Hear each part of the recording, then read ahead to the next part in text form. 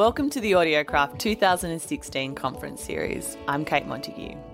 This producer profile was recorded at our first ever conference that we held in March 2016. You're about to hear Joel Werner in conversation with Tiger Webb. Joel started out in community radio and then worked at RN. Then he went to the US and produced content for Radiolab, On the Media, Freakonomics and Nate Silver's 538. Last year, he won a Third Coast Award for his 99% invisible piece, Structural Integrity. Joel now produces at RN and works on his own podcast, In Your Voice. Tiger Webb is an online and radio producer at RN. He's also a supervising producer on FBI Radio's All the Best program. This was another great session from the day, with some surprising facts about pigs in clothes. And thanks to AudioCraft. I think this is the kind of day that in 5 or 10 years we'll look back on and say, you know, this is where something started. Yeah, thank you all for coming. It's great to see everyone. Alrighty, so might start off by asking a question people might not know the answer to, Joel, which is, how did you get into radio, Joel? Yeah, indirectly, I think, is the short answer. When I first joined the ABC, Richard Adey said something that stuck with me, and he said, you know, if you're a journalist and you want to get into TV, then you pretty much know that from when you're about 8, 9, 10 years old. And like a lot of TV people know that they want to get into TV, and it's a super young person's game, and they're really driven to get into TV, whereas a lot of radio people tend to stumble into radio having done something else beforehand. And I definitely belong to that camp.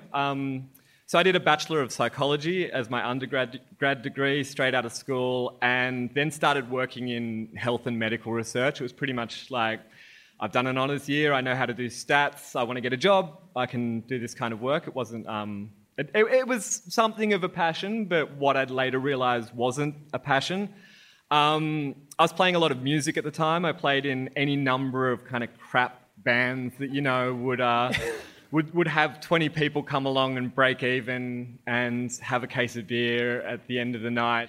And then, I kept... the only way to progress in a science research career is to do a PhD, and the idea of doing a PhD was just abhorrent to me. And so I had to kind of think, what do I want to do with my life? And science media was always something that I'd been interested in, so I started doing a journalism master's, and that's when I circled back through community radio in Sydney. And so I'd gone to FBI a lot and 2SER occasionally, playing music and promoting music and hanging out with people there from that side of the fence, but I'd never actually been in thinking about what the people who were there making radio do. Were you listening to radio much at this point in time? I was listening to, so the science show was a big one.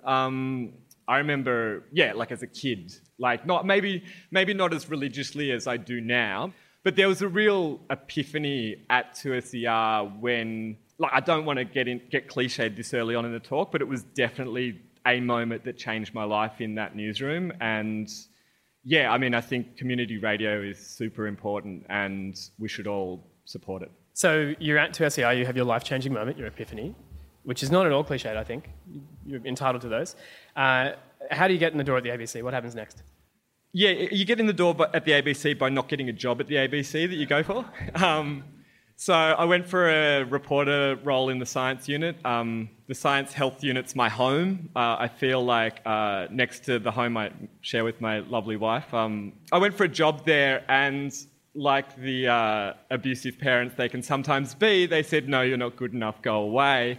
But Norman knew the work I was doing in medical research. So I was working at a Dementia Collaborative Research Centre that was the Prince of Wales UNSW collaboration at that time. And we should say as well, this is Dr. Norman Swan, presenter of the Health Report for 30 years on Radio National, one of the ABC's many radio channels. And he's great. And he said, too bad I'm not getting the job. Off you go back to your world of your life in research that you hate.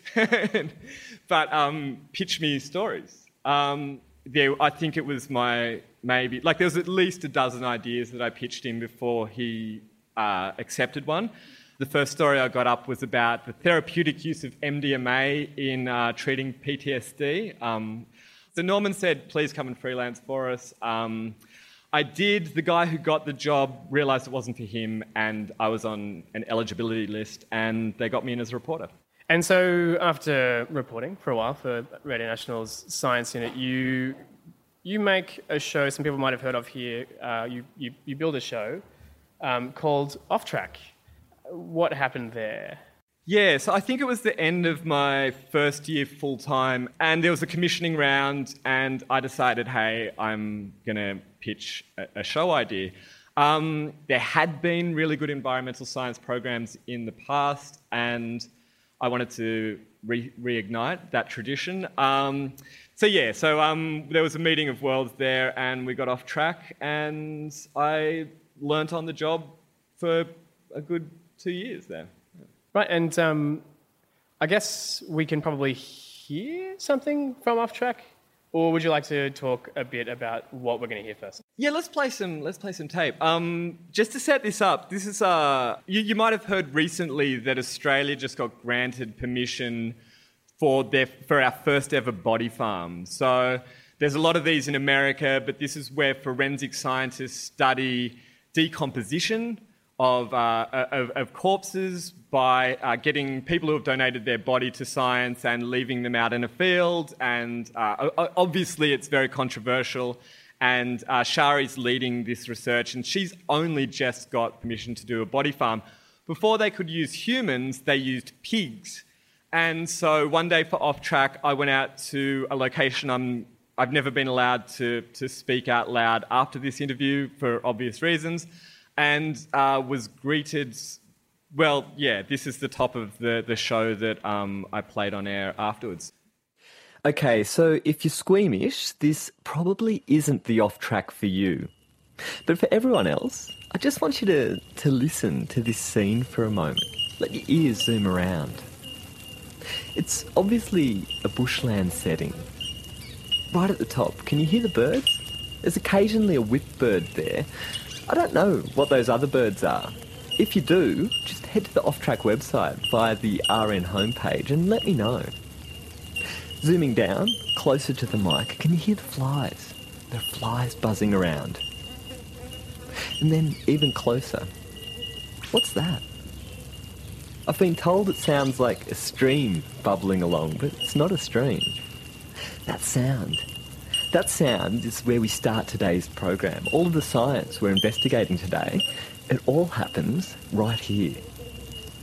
That sound you're hearing, it's the sound at the borderline between life and death.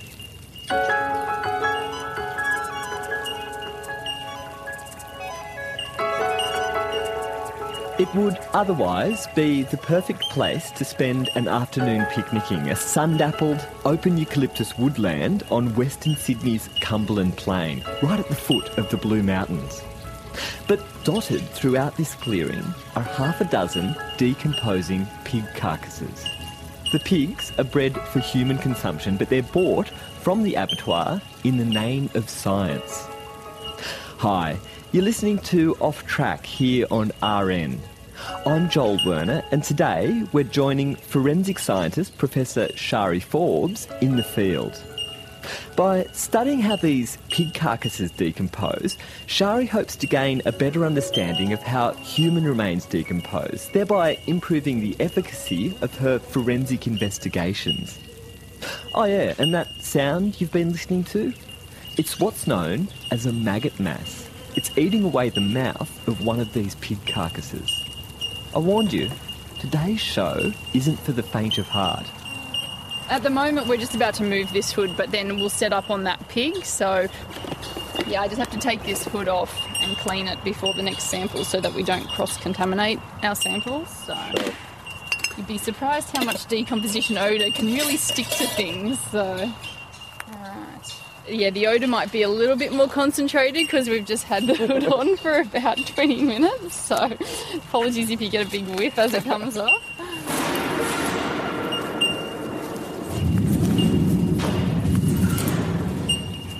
For this first experiment, the scientists leave a stainless steel fume hood on top of the carcass for about 20 minutes before sampling the gas that collects underneath. This is my first up-close look at one of the pigs. So I think one of the things people probably noticed straight at the bat is that doesn't sound particularly like a talk show or an interview-based show on Radio National or many ABC networks. And you kind of hear, I think, two things that are immediately different about Off Track. Even now, it's sort of still to this day with Joel and the Health Report. Off Track continues, hosted by Anne Jones. There's two things you hear that you don't hear a lot of in a lot of other ABC programming that's sort of not on the features side.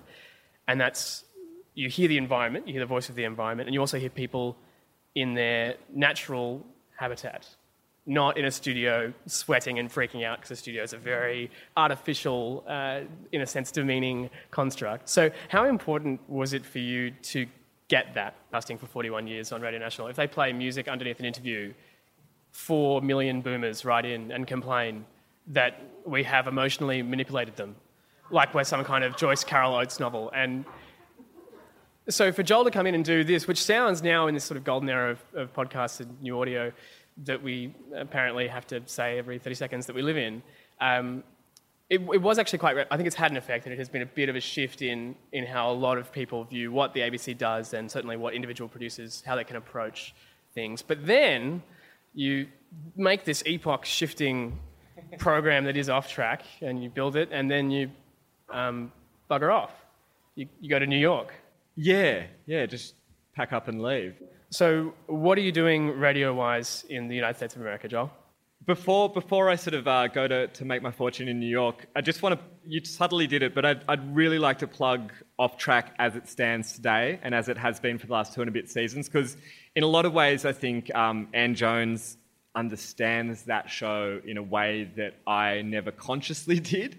And she's making some of the most beautiful radio documentaries that are going around in this country right now. So go and, if you download anything after today, go and listen to a few Off Tracks. New York was a shotgun blast of inspiration. It was my wife getting sick of her job in the state government and Googling climate adaptation jobs in New York and finding one and applying for it, and over a 6-week period getting that job. So we decided to pack up and leave. The ABC were great and really supportive of me going and sort of seeing what happened in New York. So what happened in New York? One of the first stories that you pitch while you're overseas in the United States of America, you had this great idea that you'd start small. You start with a small show, just pitch a story to a program that people might have heard of, 99% Invisible, and better yet, a story that they already know about. You're not bringing them anything new. This is the piece that becomes Structural Integrity that won a swag of awards. Let's foreground that, I guess, a bit before we hear some of it. Yeah, so this is, I love 99PI. It's been one of my favourite shows since there's an early episode called The Sounds of the Artificial World. It's a 4.5-minute piece. It's one of the best bits of radio ever made. I pitched them this piece. Roman's already got a key character, and so initially they write back and say, look, great idea. It's actually so great. We've been working on it. Like 18 months ago, Roman was working on it, and so sorry, but thanks. And then 2 days later, I get a call back. And they'd read my pitch and gone, wait, you actually know a bunch of stuff that we don't know about the story. You're in New York. How about you do it? Which was amazing. And just, dreams come true kind of stuff. So then I start reporting it, and it's all about this building. Should I give a quick... So this is the building... Yeah, this is Citicorp Centre. It's on Lexington and 53rd from memory. It's in Midtown Manhattan. It's 59-storey skyscraper. You'd recognise it because at the top of the building, it's got a 45-degree angled crown. It's like a really obvious top. And the bottom overhangs the street. So you're looking straight up the face of the building, and this is like... The pillars that should be in the corner are actually in the mid-face of the middle of the face, and that becomes really important in the story. So should we play the top of this? This is 99% Invisible. I'm Roman Mars. I'm going to tell you a story first about how a building got designed, a very unusual building in New York, the Citicorp Tower. When it was built in 1977, Citicorp Center was, at 59 stories, the 7th tallest building in the world. You know, I can still remember the first time I saw the Citicorp Center. As you exit the local 6 subway station at Lexington and 53rd in Midtown Manhattan, you're confronted by a sheer 915-foot building face shooting up right from your feet. That's reporter Joel Werner. With its gleaming facade of glass and steel and striking 45-degree angle crown, the Citicorp Center is truly one of the most spectacular skyscrapers on a skyline known for its spectacular skyscrapers. But really, it's the base of the building that takes your breath away. This massive 59-story skyscraper levitates mid-air, hovering 115 feet above the street corner. At first glance, the building seems to violate the basic laws of physics. When you look up, you look directly at the underside of the building corner. It overhangs the sidewalk. I mean, where you'd expect a column or even the grounds, instead there's nothing, just thin air. Of course, the building isn't really levitating. It's propped up on stilts, which join the building at the midpoint of each side. It does not look sturdy. But it's got to be sturdy. It's got to be safe, or they wouldn't have built it this way. Right? Yeah, well, that's the secret about this building. And it was literally a secret for nearly 2 decades after it was built. The Citicorp Center could very well have blown over in the wind. What I wanted to know was, when was this building going to fall down? The architect of the Citigroup Center was Hugh Stubbins, but most of the credit for this building is given to the chief structural engineer, William Lemessurier. You laugh at me, but I did conceive it on a napkin at a Greek restaurant in Cambridge. Lemessurier passed away in 2007. This is him giving a talk at MIT in 1995. The whole problem was to build a building on a site that has a church in one corner. St. Peter's Lutheran Church. Crummy old building. It was the lowest point of Victorian architecture. I don't think it was that bad. So I want to just touch on something very quickly, Joel, which is 99% Invisible do this really funny thing, if we're talking about narrative voices and hosts and the idea of hosts and who they are, where they kind of don't do the co-host thing that Radiolab sort of pioneered in the early thousands. They do this weird, seamless mix of the reporter, the host, maybe another reporter. You've got archival sort of sounds in there as well. What was it like actually writing that script and working in that process? Yeah, it's really interesting. And the extra element I threw in, which I think is a hangover of my off-track days, which Roman and Sam... so Roman Mars, host of 99% Invisible, and Sam Greenspan, who was the in-house producer working on this story with me. I wanted to go and get some actual recorded on the street, under the building, you know, like reflections, like the sort of my immediate reaction to seeing the building on tape. And they were like, don't worry about that, we don't need that. And I'm like, I kind of push back hard on that and I think it sort of adds a bit of flavour, like you actually hear me on the street in a non-constructed way. Anyway, so yeah, we got that and the archival tape of the architect or the structural engineer.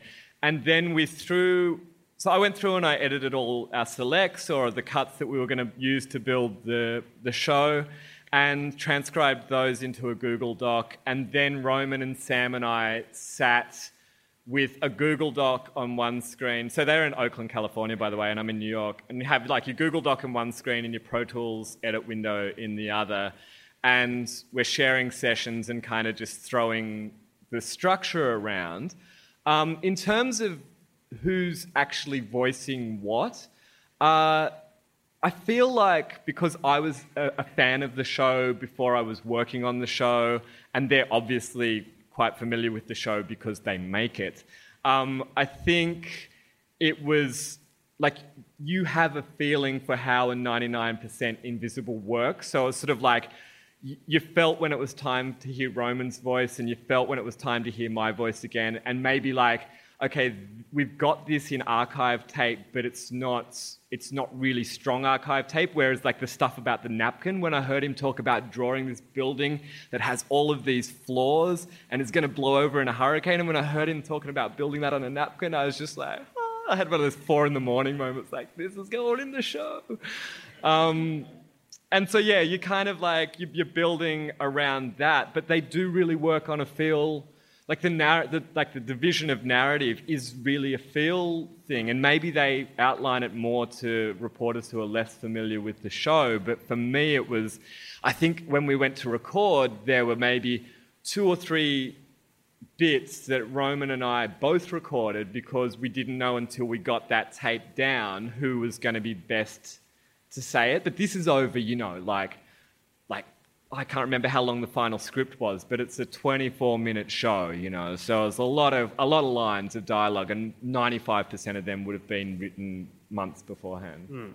And the other thing as well is you've got to think about how to tell this story. In Australia, I think we're not obviously as familiar with the inner workings of Citicorp Centre in New York, but people did kind of already know this was a thing. Maybe not everyone, but maybe a sizable proportion of 99% of Invisible listeners might have known about this story. There was a building, it had a weird architectural design or structural design. It nearly could have fallen over. And yeah, it was one of those problems that there were 5 or 6 minor flaws, not one big flaw, so no one picked them up until... And so this story got broke by a guy called Joe Morgenstern in The New Yorker. He's a Californian writer. He's great. In 1997. So this had kind of been out in the popular consciousness for a long time by the time, I think it was 2014 that we put it out. So I guess what I'm asking is, like, if you're approaching a story that people kind of already know, you can't bank on the fact that it's novel and there's new information. Like, what kind of voices are you including to differentiate this story from that New York article, from just a Google search of the Wikipedia page? Yeah, so I think finding the archive audio was really important in that sense. We had, I think, 2 or 3 interviews that we didn't use that were going to fulfill that role until I found the Lemessurier MIT lecture. And yeah, we sort of played with the idea that this was a story that everyone knew because we had something that no one else had. Do you want to maybe play that something that nobody else had, Joel? We scripted this bit. And Citicorp Centre has remained standing ever since, long enough to be renamed Citigroup Centre and later 601 Lexington. And this whole thing remained a secret for almost 20 years. In the early 90s, writer Joe Morgenstern overheard the story being told at a party. He interviewed Lemessurier and broke the story in The New Yorker in 1995. Lemessurier went on to tell the story publicly, like he did at MIT, which is how we have him talking about this. And after the story got out, it was written up as a textbook case of good ethics in structural engineering. New York was spared a tremendous loss of life and the annihilation of its skyline, all because Bill Lemessurier was humble enough to give time to the inquiry of an undergraduate student. Thank goodness for this uppity college senior and his thesis, and kudos to Bill Lemessurier, who, through his humility and heroism, saves the day. And that's really the end of the story. Except... Now, wait a minute. There are a couple of more things here. Let's take a step back and remember how this story starts. I got a call from a student. He was a real student from New Jersey. I think he was an architectural student. His teacher had given him this building to study. I do not know the school. I wish he would call me. The way Lemessurier tells it, and how Joe Morgenstern told it in The New Yorker, the college student, the young hero of our story, was lost to history. Okay, wait for it. Wait for this moment. It's a good one. Here it comes. It would have been sometime in the early 90s. I remember being upstairs in my bedroom and had one of my sons. He was sort of hanging off me as I was trying to put him down to go to bed. And suddenly my husband, who had been downstairs, started yelling a little bit and saying, Diane, quick, turn on the TV. Your thesis building is on TV. This is Diane Hartley. As far as we can tell, she was the student in Lemessurier's story. And so I, holding the baby with one arm, I fumbled for the remote and got to the channel just in time to hear... This building could have killed tens of thousands of people. The extraordinary chain of events began with a phone call out of the blues from a student in New Jersey whose professor had told him to write a paper on the Citicorp Tower, William Lemessurier. And I explained to the student in the telephone call that he could tell his professor. I was aghast. I nearly dropped my baby. This was the first time Diane had ever heard of the emergency retrofits, the round-the-clock weather monitoring, the evacuation plans. And the involvement of a student. So when she heard Lemessurier reference a student, a male student... I, of course, assumed, gosh, there was some guy studying the building as well. And wow, how could I miss this? Wow. So it was pretty remarkable. But I, of course, assumed at the time that there was another fellow who had been a better researcher than I had been. In fact, Diane never even considered that she might be the student in the story. That is, until she went to a Princeton event honouring her thesis advisor, David Billington. When I showed up at the event, David said, well, have you ever heard of the problems with the Citicorp Center? And I said, yes, isn't that pretty remarkable? I wonder who it was that discovered this problem.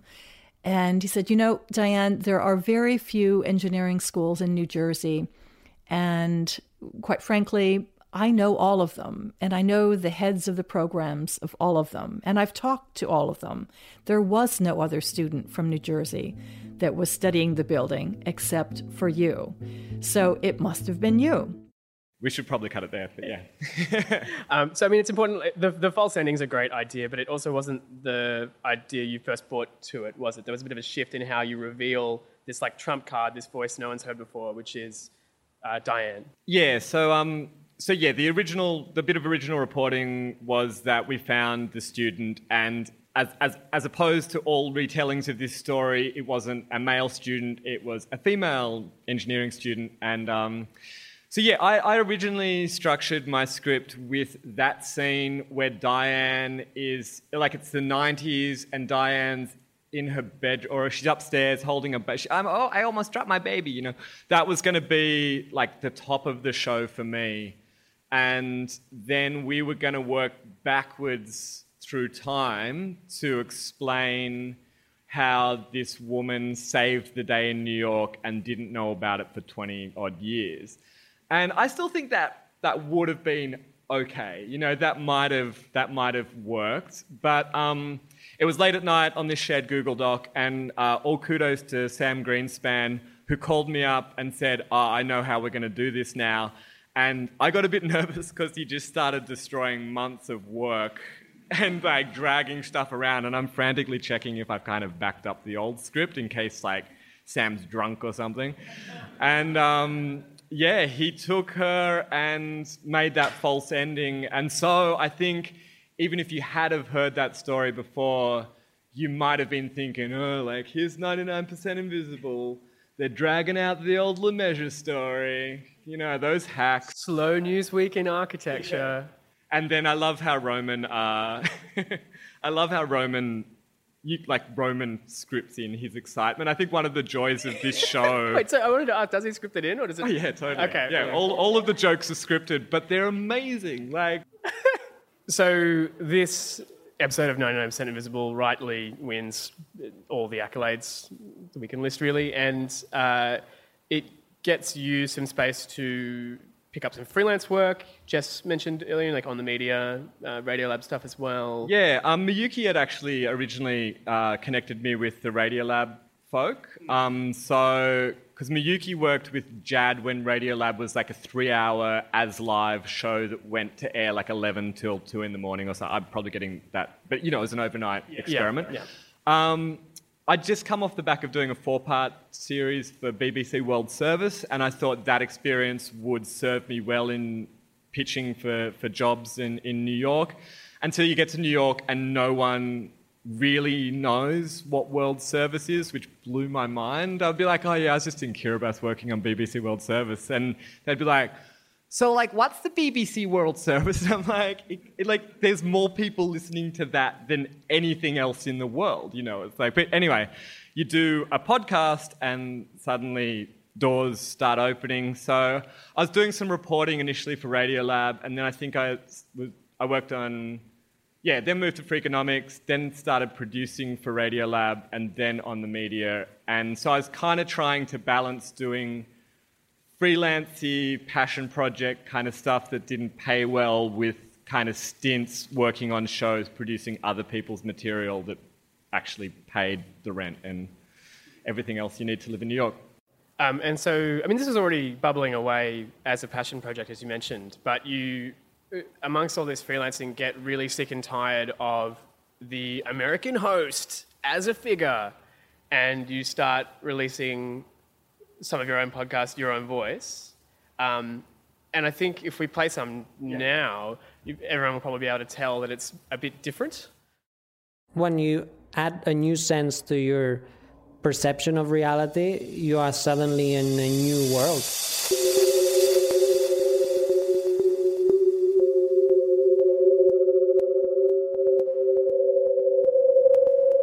If you have a new sense, then everything you've known looks or sounds or feels different. My name is Neil Harbison, and we are in Pioneer Works, which is a space where there's different studios and where there's different artists working, and it's in Red Hook in Brooklyn, New York.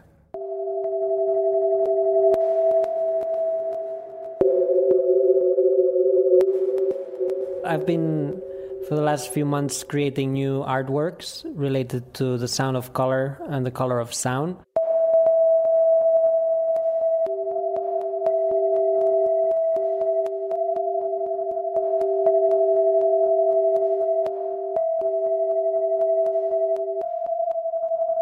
Well, each person sounds different as well, so the way people look at themselves is different as well when you listen to yourself. Each face has different sounds. So there's the sound of the eyes, the sound of the lips, the sound of the skin, the sound of the hair, then if there's beard, then there's beard. So we are all a combination of usually 5 notes. You, for example, your eyes sound quite... A, between A and A sharp. Your lips are quite high pitched, so it's E, between E and F, and then the rest of you is quite F sharp. What's interesting about listening to faces is that actually I've never ever detected a black skin or a white skin, and that's such a huge discovery for me, that humans are not black and white. We are all actually sharing the same hue, which is orange. People that say they're black, they're actually very, very dark orange, and people that say they're white, they're also very, very light orange. So we are all combinations of the same color, which is orange.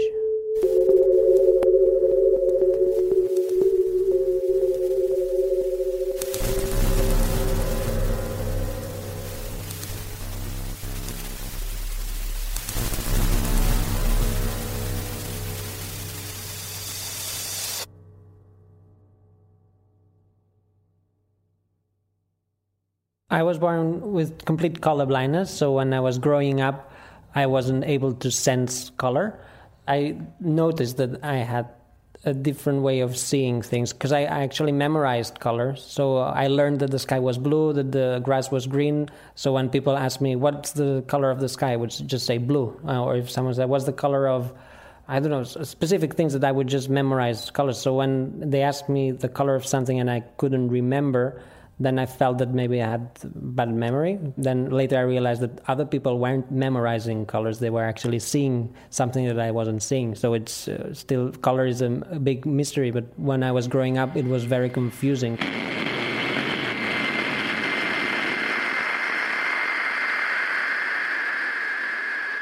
But I didn't know that I was seeing in grayscale until I was 11 years old. Up until then, doctors said that I was just colorblind, that I was confusing some colors, but there was a point when they realized that I was actually confusing too many colors, so it wasn't normal colorblindness. So they realized it was complete colorblindness, which is called achromatism. From that moment when I was 11, I started to wonder what color was, so that's when I started to investigate and read more about color and physics and try to understand what it is that I can't see. So yeah, that just to fill you in, maybe to kind of that's Neil Harbison, who's a cyborg. He was born with achromatopsia, which is a condition where you see the world in grayscale, and he had an antenna drilled into the back of his skull in a kind of bedroom operation in Barcelona, and so he has an antenna that sits in front of his eyes constantly and converts colour into sound that then plays through his skull, and he's constantly hearing colour as sound. It's him trying to get colour in his world. So all of the sound design elements there were me taking sound off his antenna. So I think it's like Tim was saying before, you could, like, one avenue to do that story would be to go, okay, I'm going to compose these sounds. I'm going to make these sounds that I think are soundy and colory. And the other one is, which I'm more kind of familiar and better at, I think, is just putting a jack in the back of this guy's head and recording the sounds of his antenna. So you're not in this at all. You're never in this program. So it's the talents are all directing the show themselves. How does that change how you record?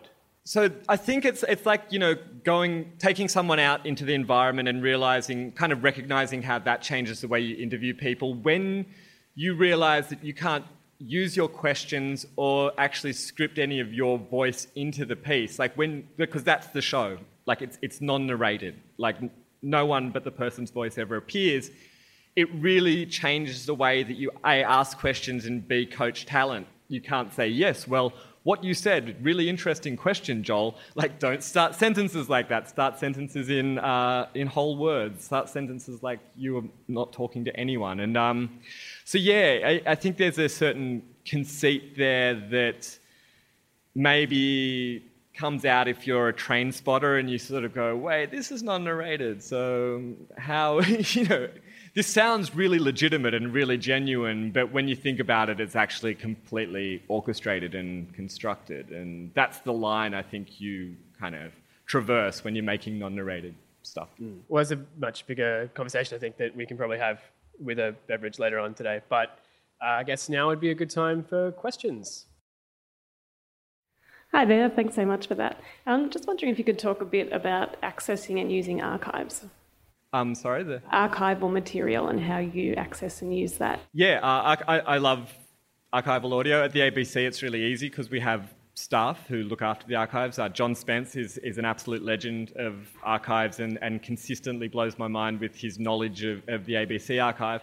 It's a lot harder when you're producing a story out of a studio apartment in the middle of winter in Brooklyn. For the audio we got for Structural Integrity, I searched literally for days, if not weeks, for that. With Lemessurier dying, basically I was looking for any tape I could of him. Like, I wanted his voice in the show. I felt it was really important. He was such a central figure to that whole story. I thought it was really important that we weren't just talking about him, that we were hearing from him as well. And originally there was the TV show that Diane almost dropped a baby to. That was a PBS show. I'd started talking to them about maybe licensing or coming to some understanding where we could use bits of their interview for that. At the same time, I'd gone back and was looking for, scholarly articles that Lemessurier had written, anything that he'd done. Basically, I was deep into William Lemessurier's world, and I found this reference to this MIT lecture that he gave once the story had broken. He was talking about it. And then it was a case of convincing MIT to go and send someone off to I imagine it's like the end of Raiders of the Lost Ark, and they send some poor man with a trolley and a note to go and find this lecture, and he's there for days, and he's got a camel pack on and eating trail mix while he tries to find this tape. They made it seem like it was that difficult. But yeah, lots of pestering. Finally, a CD turns up, in 2014. And it's gold, and it's it's a lot of work, but I think if you're working on a story and you can get anything that builds that story and builds that texture, it's great. So I just wanted to ask a bit more about, in terms of you were mentioning, like, you weren't in that story at all about the cyborg, and then, you know, sort of where you decide when you're going to be a reporter, when you might be sort of more of a curiosity gap style, you know, drawing the story along, or when you completely remove yourself, you know, where you work that out. Yeah, that's such a good question. And I don't have an answer. I think it's sort of like it's an as it evolves piece. I mean, Your Own Voice is, I call it an occasional podcast without an audience, because that's kind of what it is. It's more like a place for me to feel comfortable experimenting with stuff that I don't usually feel comfortable doing. Yeah, the non-narrated thing's hard. It's like, it's a lot of time pre-interview, so it's a lot of time kind of explaining what I want to do. Everyone I've done so far has been like a musician or an artist, so they kind of get it in ways that other people might not. And it's about, I think you have to like establish the trust at that level, at that conversation and in the interview.